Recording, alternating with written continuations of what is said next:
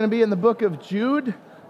So if you've been with us for the whole thread series, we are one away from the end.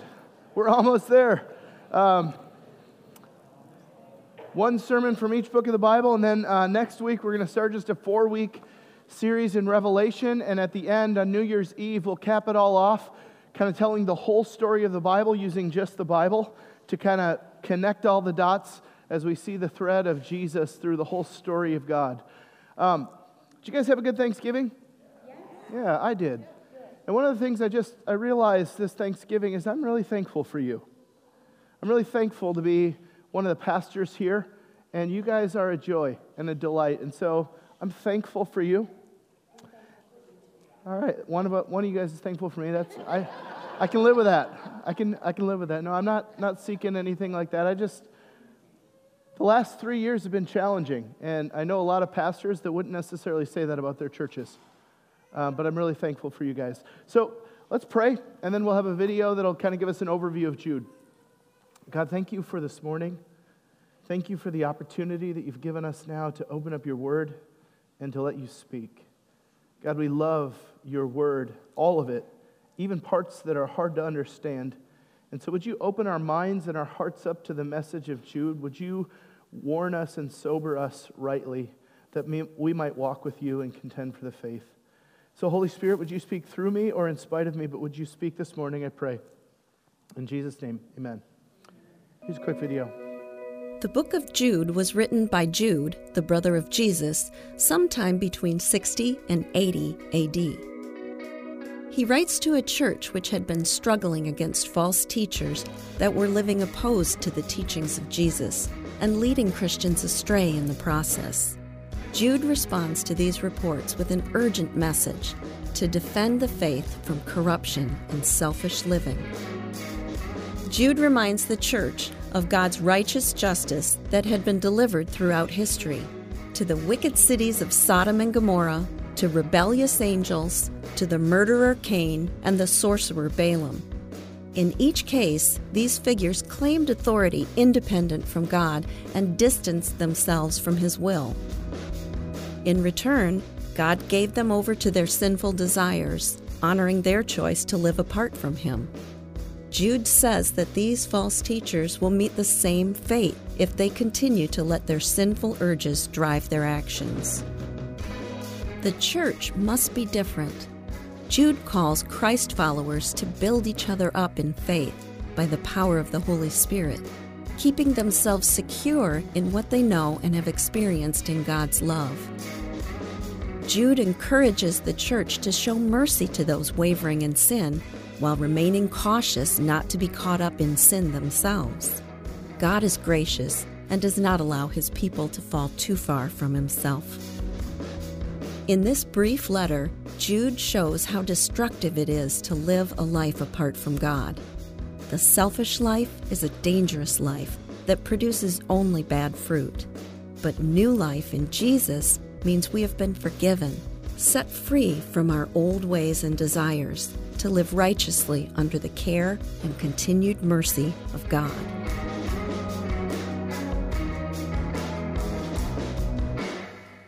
Did you know that Jesus had brothers and sisters? He did.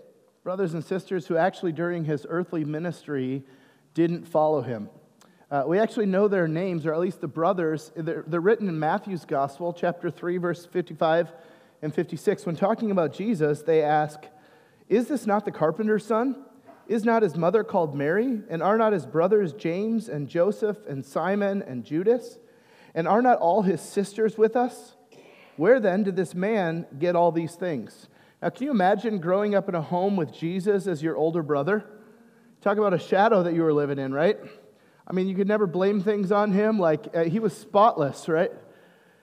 And then he goes around and begins preaching and teaching about the kingdom of God and demonstrating the power of God with all of these miracles, and yet you grew up with him. You're not about to worship your older brother as God. And then he dies, and then he comes back to life. And that did something in at least two of Jesus' brothers, James and Jude, or Judas. We know that because they actually became leaders in the early church. James now was a lot more famous. He became the leader of the Jerusalem church, and he wrote a letter that a lot of people study, the book of James, or the letter of James, filled with tons of wisdom and practical advice on how to live out your faith in the day-to-day things of life. Judas, however, who's also named there, has a book or a letter attributed to him as well, and it's actually at the very end of our Bibles, right before the book of Revelation. And Jude's letter is honestly really weird. It's out there. It's tucked right at the end of our Bibles, right before Revelation, and in light of its shortness and the content, we ignore it most of the time. Because if you're in the mood for something weird and kind of confusing, why not just turn one more page and get to the book of Revelation, right? And what makes it so odd is that he quotes not just from all of these stories from the Old Testament, but he actually quotes from other Jewish writings, ancient in their sources, that were not considered Scripture. Two in particular, First Enoch and the Testament of Moses. And the letter of Jude is filled primarily with stories of warning and God's judgment. He says you need to contend for the faith, and then he tells all of these stories about what faithfulness doesn't look like. What the false teachers of his day were walking in the same patterns that they had seen over and over and over again. In fact, Jude opens and says, this isn't the letter that I wanted to write to you, but this is the letter that I need to write to you. Do you guys remember a few weeks ago when we walked through Hebrews chapter 11? Kind of this Old Testament hall of saints. As we got our mind around the idea of what is faith, or what does a faithful life look like, we turn to Hebrews chapter 11, and Old Testament saint after Old Testament saint after Old Testament saint, we see an example of godliness. We see an example of faith. We see an example of what we are to emulate and what we are to follow. If you guys could think of Jude as like the opposite of Hebrews 11, that's a good picture. We see story after story, allusion after allusion to Old Testament stories of people who didn't do the right thing, of false teachers, of those who went their own way, of those who rebelled against God and experienced the judgment of God as a result. See, Jude's structure is actually pretty straightforward. I'm going to teach you what's something called a chiasm. It's actually a fairly common literary device in Hebrew literature. It basically means that the beginning and the end are the same, and then the second thing and second to the end are the same, and then in the middle you kind of get to the point where you get all of these examples. And so what we see in the letter of Jude is a greeting and an encouragement where he encourages them of the assurance that they are called and loved by God and kept by Jesus.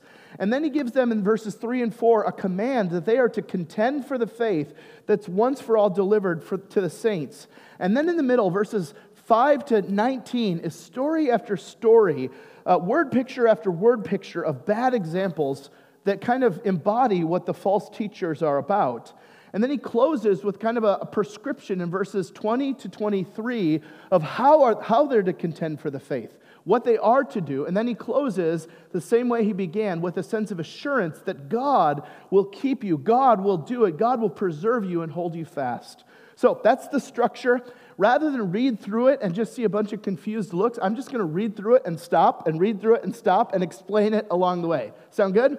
So turn in your Bibles to Jude. Start at the end, just flip one book back. It's one page long. It'll also be up here on the screen.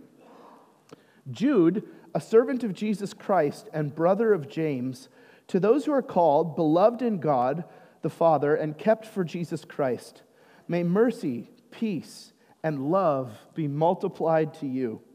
And so he starts the way that they would typically start letters, by naming the author, Jude, brother of James and servant of Jesus. Now, if you were Jesus' brother, maybe you would leverage that a little bit, brother of Jesus and James.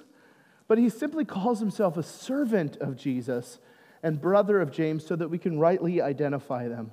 And then he tells, hey, this is who I'm writing to.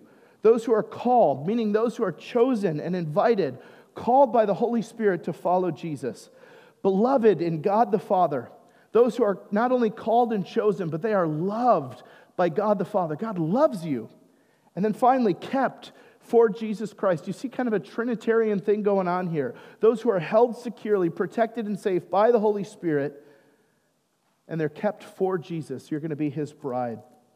It's really interesting that he begins here in light of the harsh warning that is to come. He assures them and he warns them. Now, in the Bible, these are not competing or incompatible ideas, but rather ones that complement each other. That he assures them of their salvation in Jesus, while at the same time warning them not to fall away, warning them not to fall into the trap of these false teachers and in their way of life. He concludes his greeting by saying, "Mercy, peace, and love be multiplied to you. May you have your fill of these things." Verse 3, "Beloved, although I was very eager to write to you about our common salvation, I found it necessary to write appealing to you to contend for the faith that was once for all delivered to the saints. For certain people have crept in unnoticed, who long ago were designated for this condemnation. Ungodly people who pervert the grace of our God into sensuality and deny our only Master and Lord, Jesus Christ." Jude writes, "This isn't the letter that I wanted to write to you. In fact, I was going to write to you of the glories of salvation and what God has done. But this is the letter that I need to write to you because I need to warn you. This is the letter I feel compelled to write." Now, I can resonate with this as a preacher. There are sometimes, this is a sermon that I wanted to give, and this is the sermon that I need to give. Or maybe as a parent, like most discipline conversations that you have with your kid usually happen in the course of, "This is not how I saw the day going. This is not what I had pictured for us as a family. I had a great family time laid out. We had all of these fun things and these boxes to check off, and you're getting in the way of it." And yet, good parenting is to stop and say, "Hey, buddy, we need to talk about this. We need to talk about your prayer. This is not the conversation that I thought that I would have with you, but this is the conversation that we need to have right now." Parents, you know what I'm talking about? It's never convenient, is it? It never happens when you're ready for it or you want it to happen. It often happens in the midst of your plan for something else. You know, a lot of interpersonal conflict is that way, isn't it? If you're anything like me, I actually don't like interpersonal conflict. I hate it. I like things to be good, chill. I don't want to walk into a tense room. It makes me feel uncomfortable. I'm Minnesotan like that. But here's what I've come to find out as a pastor, as a leader, as a friend, the conversations that I often don't want to have are exactly the conversations that I need to have so that true reconciliation can happen.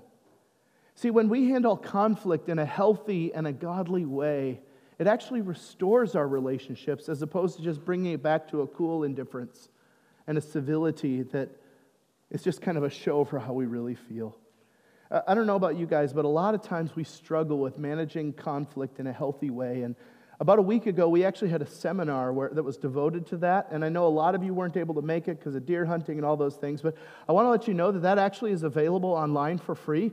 You can just go to rockhillcc.org/pursuingpeacetogether and learn a lot of really important skills that you probably needed at your family gathering on Thursday. I didn't want to write you this letter, but this is the letter that I need to write. And here's what I need you to do, says Jude. Contend for the faith that was once for all delivered to the saints. The word contend there means to fight for.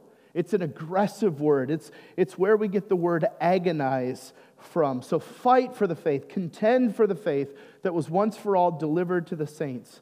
Now, why do you need to contend for it? Because there are false teachers that have risen up in the church that are actually distorting the gospel. How are they doing that? They're perverting the grace of God into sensuality and deny our only Master and Lord Jesus Christ. What exactly was their false teaching? One that's alive and well today. The kind of teaching that springboards beyond grace and says, once you've embraced Jesus, it doesn't really matter how you live. You don't have to battle against sin. You can live however you want, resting safe in the grace of God that He'll forgive you anyway. I say that that's alive and well because a lot of people still believe this. We wrongly assume that grace gives us license to do whatever we want and to live for ourselves, to keep on sinning, assuming that God will just forgive us. These false teachers had risen up and they were basically distorting grace by saying, do whatever you want. It was not the gospel of God's victory over sin, but rather the gospel of God's tolerance of sin so you can go back to doing what you really want anyway. And it distorts the grace of God. What's interesting here is not what the false teaching is. I mean, that's popped up in other New Testament letters all over the place. But how Jude chooses to address this particular false teaching. He could have done like what the Apostle Paul did in Romans chapter 6 and 7 and 8 and craft a carefully worded argument, kind of dismantling that understanding and that idea of grace and showing how that is incompatible with the grace of God found in Jesus Christ. And if you're looking for like an actual answer to why that's false teaching, I would actually commend to you, go study Romans 6, 7, and 8. It's a far more compelling argument. See, what Jude does is he basically just tells story after story after story about the judgment that comes when you actually live that way. The judgment that comes when you teach and you model and you live the way that these false teachers are living. Now, you might be thinking, Pastor Kyle, I didn't come to church this morning for a message about judgment and warning. I get it. I didn't necessarily wake up thinking, I'm going to get them. But maybe that's exactly what we need to hear, that we might be rightly and soberly warned so that we would live under the lordship of our Lord Jesus Christ. Verse 5. Now I want to remind you, although you once fully knew it, that Jesus, who saved a people out of the land of Egypt, afterward destroyed those who left their property, and the angels who did not stay within their own position of authority, but left their proper dwelling, he has kept in eternal chains under gloomy, dark surrounding cities, which likewise just as Sodom and Gomorrah and the surrounding cities, which likewise indulged in sexual immorality and pursued unnatural desire, serve as an example by undergoing a punishment of eternal fire. Yet in like manner, these people also, relying on their dreams, defile the flesh, reject authority, and blaspheme the glorious ones. All right, so he throws out 3 rapid-fire stories from the Old Testament. The people of the Exodus, the rebellious angels that we find in Genesis chapter 6, and the judgment of Sodom and Gomorrah that's detailed for us in Genesis chapter 19. Each story teaches us something about the destination and what the false teachers are doing. He begins in verse 5 with the Exodus. Now, I want to remind you, although you once fully knew it, that Jesus, who saved a people out of the land of Egypt, afterward destroyed those who did not believe. Now, a couple things are interesting here. The first, it's interesting that Jude gives credit for the Exodus to whom? Jesus. It was Yahweh, it was God who led the people out of Egypt, wasn't it? And yet here now Jude, speaking of his older brother, said it was Jesus who did it. This is nothing less than a claim that Jesus is in fact divine, and that what God was doing in the Old Testament when he rescued his people out of Egypt was actually Jesus working and doing the actual work. So don't give me this mumbo-jumbo that the New Testament doesn't treat Jesus as God or just a nice teacher. Even his brother worshiped him as God. Crazy. Not only that, his point in referencing the story is to remind them that not all of the people that left Egypt in God's miraculous deliverance at the Exodus made it to the promised land. In fact, very few actually did. There were many who rebelled and they didn't believe, and because of that, they were destroyed and they experienced God's judgment in the wilderness. This is a warning for us to heed that their unfaithfulness should not be modeled. That even though they experienced the grace of God, even though they saw the power of God in profound ways, they didn't keep believing. They didn't keep trusting. They didn't walk with God, and so they experienced his judgment. Second, we have a story of rebellious angels, and the angels who did not stay within their own position of authority, but left their proper dwelling. He has kept in eternal chains under gloomy darkness until the judgment of that great day. Or the great day. I told you it gets weird. This is actually an interpretation of Genesis chapter 6 from the Jewish writing of 1st Enoch, who he's going to quote in length later on. The interpretation of Genesis 6 is that the sons of God that are mentioned there that rebelled against God are actually angels who came to the earth and interbred with humans and thus experienced the judgment of God, because they rejected God's order of things and they sought to do things themselves. It's weird, it's a bit out there, it's Jude, okay? But what Jude is highlighting is the severity of God's judgment toward these angels who abandoned God's designs and purposes and sought to do whatever it is that they wanted to do, which is what the false teachers are promoting, that we can live however we want. We don't need to be under God's authority. Finally, the third story is he refers to God's judgment on Sodom and Gomorrah in verse 7. Just as Sodom and Gomorrah and the surrounding cities, which likewise indulged in sexual immorality and pursued unnatural desire, serve as an example by undergoing a punishment of eternal fire. Now, I have yet to see Genesis 19 find its way into a children's Bible. If you want a dark, grisly story of the depravity of sin and how far we can go in our rebellion against God, just read Genesis 19. There is no hero in the story. It mentions things that, looking at the ages of some here, I actually prefer not to mention, but it's unbelievably dark so that when God's judgment falls in fire, you're like, okay, they deserve that one. I get it, that was pretty bad. But here you have human beings abandoning God's designs and plans and purposes and being subject to the punishment and judgment of God. Just like God had done in the wilderness to the people who came out of Egypt but didn't trust him, or just like the angels who rebelled against God's good design. And so Jude now pulls these three stories together and compares the result of these things to the false teachers in verse 8. Yet in like manner, these people also, relying on their dreams, defile the flesh, reject authority, and blaspheme the glorious ones. So these teachers look to themselves, they look inward, they reject the authority of God, they rely instead on their own dreams and desires instead of God's revealed truth, and they lead others in that direction. So too, we are tempted to reject God's good design and calling on our life. So much of our world tells us to look inward, toward our twisted and our skewed desires, to find our authentic self, to not rely on God and what he says about us or the world, but make sense of it ourselves, be true to ourselves, rely on our dreams and our feelings and our misplaced desires. But the end of that is the judgment of God. Now, if you look at these three stories and think, well, that's odd, we're actually just getting started. Just wait till we get to the ones that aren't even in the Bible, the Old Testament. In verse 9, Jude pulls a story out of an ancient Jewish work called the Testament of Moses. Let me read it for you. But when the archangel Michael, contending with the devil, was disputing about the body of Moses, he did not presume to pronounce a blasphemous judgment, but said, "The Lord rebuke you." But these people blaspheme all that they do not understand, and they are destroyed by all that they, like unreasoning animals, understand instinctively. You're welcome.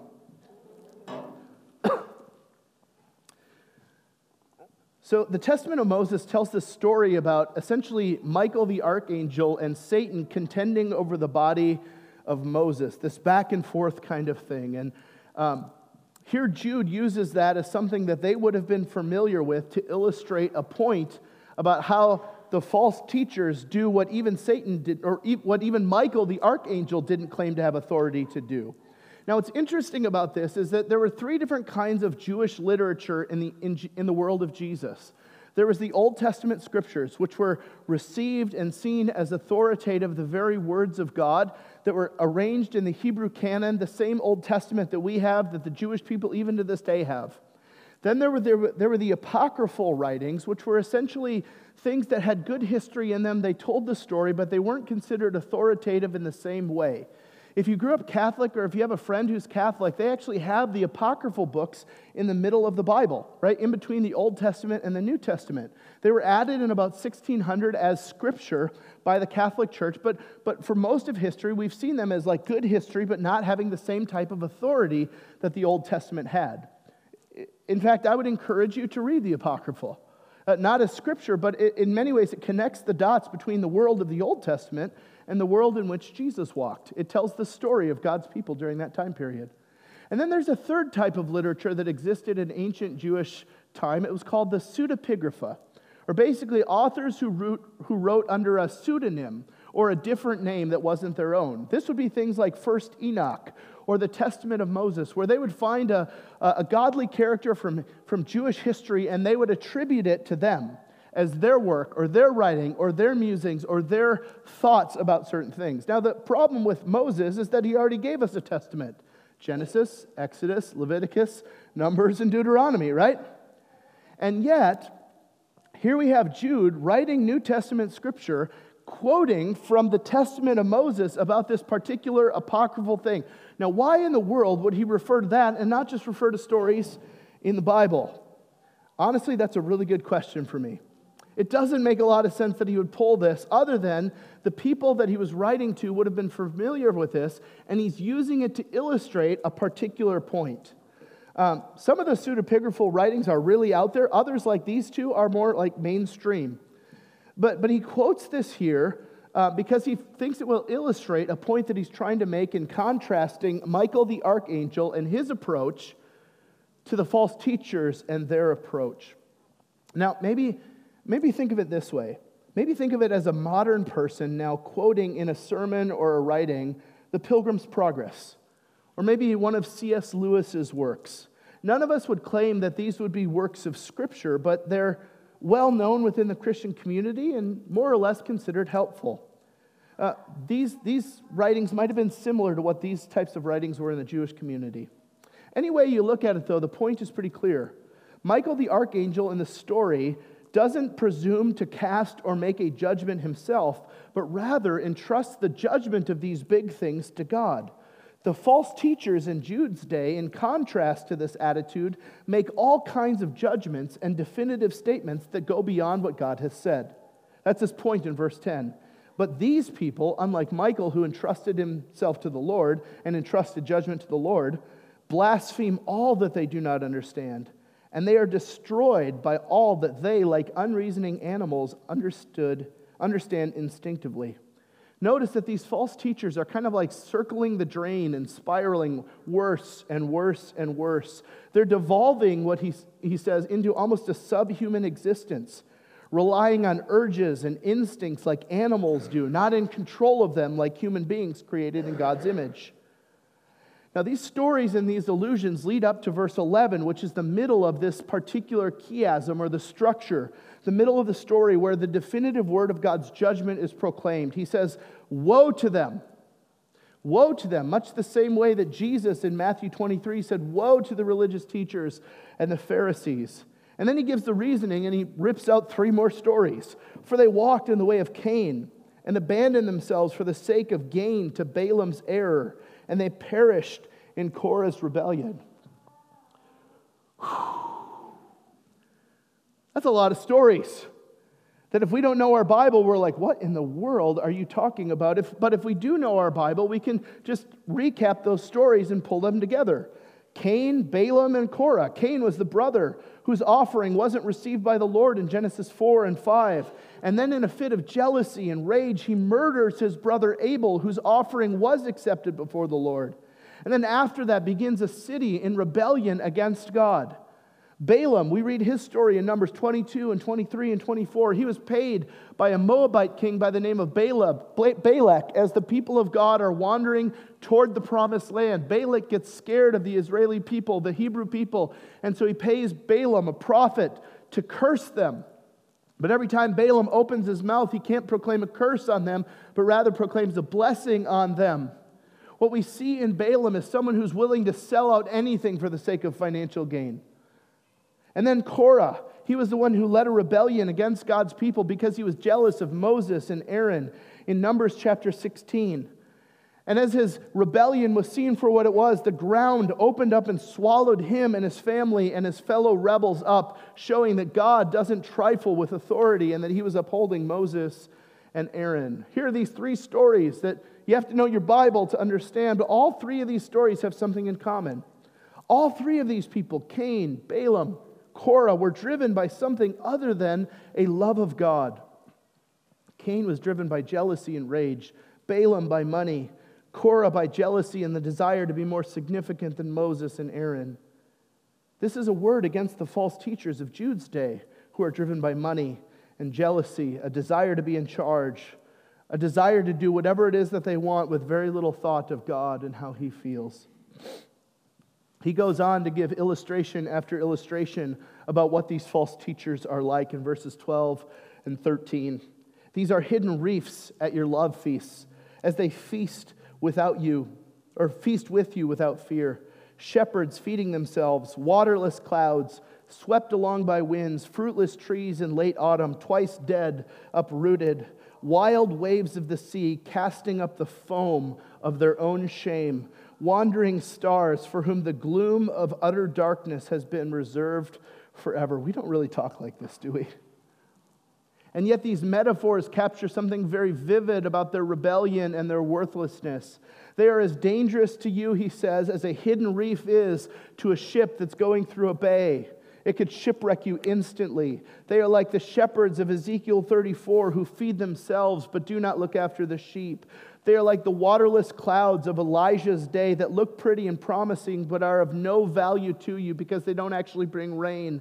They are like fruitless trees in autumn that might look pretty, but they're twice dead and uprooted. They are worthless and don't provide anything good for you. They're like waves of the sea that cast up the foam of their own shame. I mean, that's some pretty poetic language, isn't it? Like wandering stars whom the gloom of utter darkness has been reserved forever. Here he's most likely referring to fallen angels that are awaiting their destruction and their judgment. All right. One more thing to close things up. One more story. This one quoted from 1 Enoch in verse 14 and 17. Who's still with me? We're doing a deep dive. It's a good thing we call this the thread. We're like connecting all the dots, right? Verse 14. It was also about these that Enoch, the seventh from Adam, prophesied, saying, Behold, the Lord comes with 10,000s of his holy ones to execute judgment on all and to convict all the ungodly of their deeds of ungodliness that they have committed in such an ungodly way, and of all the harsh things that ungodly sinners have spoken against him. These are grumblers, malcontents, following their own sinful desires. They are loud-mouthed boasters, showing favoritism to gain advantage. It almost feels like he's devolving into like a Monty Python level of insulting, right? And name-calling. And yet he's actually quoting from 1 Enoch. He can't even get out the words to describe just how bad and destructive these false teachers are, leading people away in ungodliness. In many ways, he's contending for the truth to undermine these false teachers. He says it's like what Enoch said about the rebels of his day. That's what the false teachers are today. And then in verse 17, 18, and 19, he appeals to the apostles, probably Peter and John and Paul, and says this was predicted that this would happen. But you must remember, beloved, the predictions of the apostles of our Lord Jesus Christ. They said to you, in the last time there will be scoffers, following their own ungodly passions. It is these who cause divisions, worldly people devoid of the Spirit. So there you have it. There's the middle. Story after story, illusion after illusion of what false teachers are like. None of them are good, and all of them brought the judgment of God on themselves. Now, it's easy for us to step back and be like, oh, I'm glad I'm not like them. But which of us hasn't fallen prey to the love of money? Or which of us is without sexual sin of any kind? Which of us is immune from thinking from time to time that we know better than God, looking internally to find ourselves or to be authentic instead of obeying God and what He says about us? Which of us have never felt jealousy or envy for the recognition of others at the expense of ourselves? Excuse me. If your response to reading these warnings is, man, those people are really bad, you're doing it wrong. You're reading it wrong. Yes, they're bad, but so are we. And so we must contend for the faith once of all delivered, which leads us then to this conclusion. You must contend for your own faith if you are to contend for the faith. Or to say it in a more communal way, we must contend for our own faith if we are to contend for the faith once for all delivered. And lest we think that we are immune, we look at story after story of people in the Old Testament and beyond who had it all, but rebelled, who knew what God desired of them, but didn't do it, who sought their own well-being at the expense of others. So how do we do it differently than them? How do we contend for the faith that was once for all delivered to the saints? Well, verses 20 to 23 tell us. They give us a how-to, so to speak, of how to contend for the faith. It's practical advice. It says this, but you, beloved, building yourselves up in the most holy faith and praying in the Holy Spirit, keep yourselves in the love of God, waiting for the mercy of our Lord Jesus Christ that leads to eternal life. And have mercy on those who doubt. Save others by snatching them out of the fire. To others show mercy with fear, hating even the garment stained by the flesh. It's actually 6 imperatives, 6 things to do here, and I'll just highlight them briefly. The first, build yourselves up in the most holy faith, or in your most holy faith. This takes work to grow in our faith. Training, study. See, the faith that we have, we aren't to remain idle in, but to continually grow in.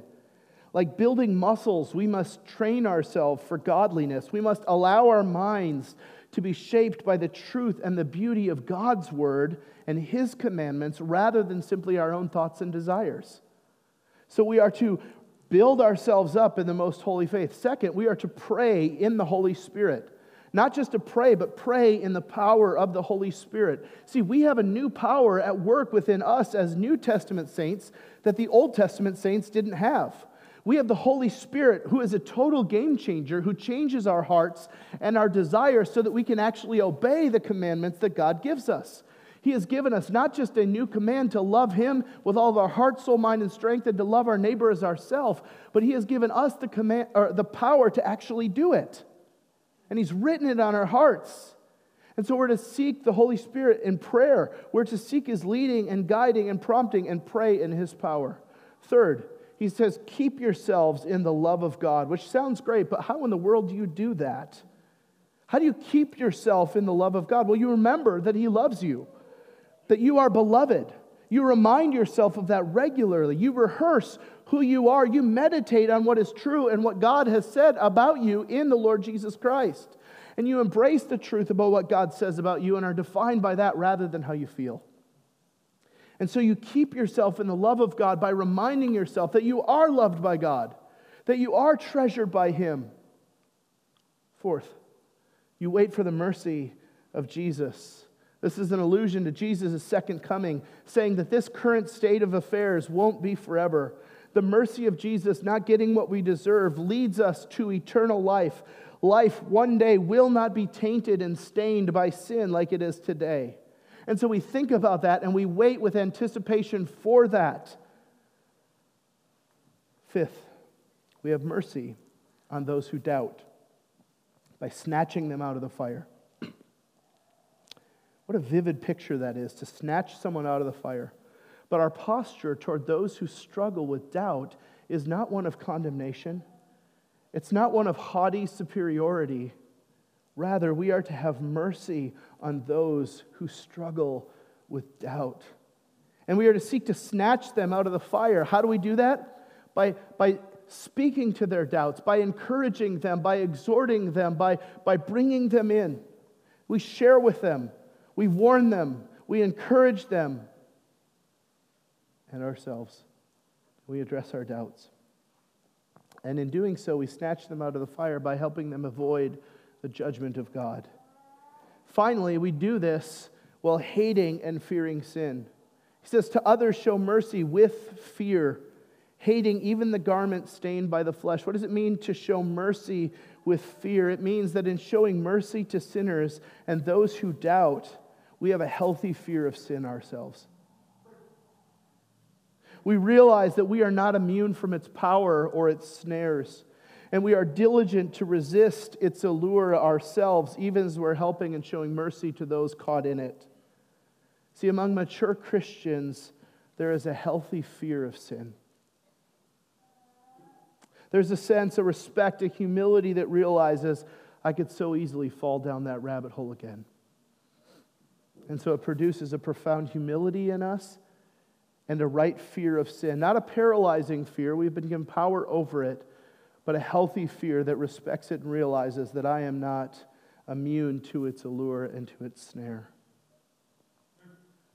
Just as Jude began his letter with a greeting of encouragement and assurance and comfort, he ends his letter the same way. Yes, we must be on guard. Yes, we must contend for our own faith as we contend for the faith. But in the end, it is God who keeps us It is He who holds us fast. And so he prays an amazing prayer of assurance at the end. Let me read it to you. Now to Him who is able to keep you from stumbling and to present you blameless before the presence of His glory with great joy, to the only God, our Savior, through Jesus Christ our Lord, be glory, majesty, dominion, and authority before all time and now and forever. Amen. He closes with gospel hope. God will do it. He will keep us from stumbling. Be warned by Jude, but also be encouraged that God began a good work in you, and He will finish His work in you. He will keep you from stumbling and present you blameless before the presence of His glory with great joy. So contend for the faith. Let's pray. God, thank You that we have example after example of those who run the race of faith, who fight the fight of faith. I think of the Apostle Paul at the end in 2 Timothy chapter 4, who said, I have fought the good fight, I have finished the race, I have kept the faith. Henceforth there is laid up for me the crown of righteousness, and not just me, but all those who loved Jesus' appearing. God, would You help us to contend for our faith today and to contend for the faith, not putting up with false teaching, but bringing all of our life under the rule and the authority of Jesus Christ, our Savior, our Lord, our Master, our King. Jesus, be glorified in Your church, we pray in Jesus' name. Amen.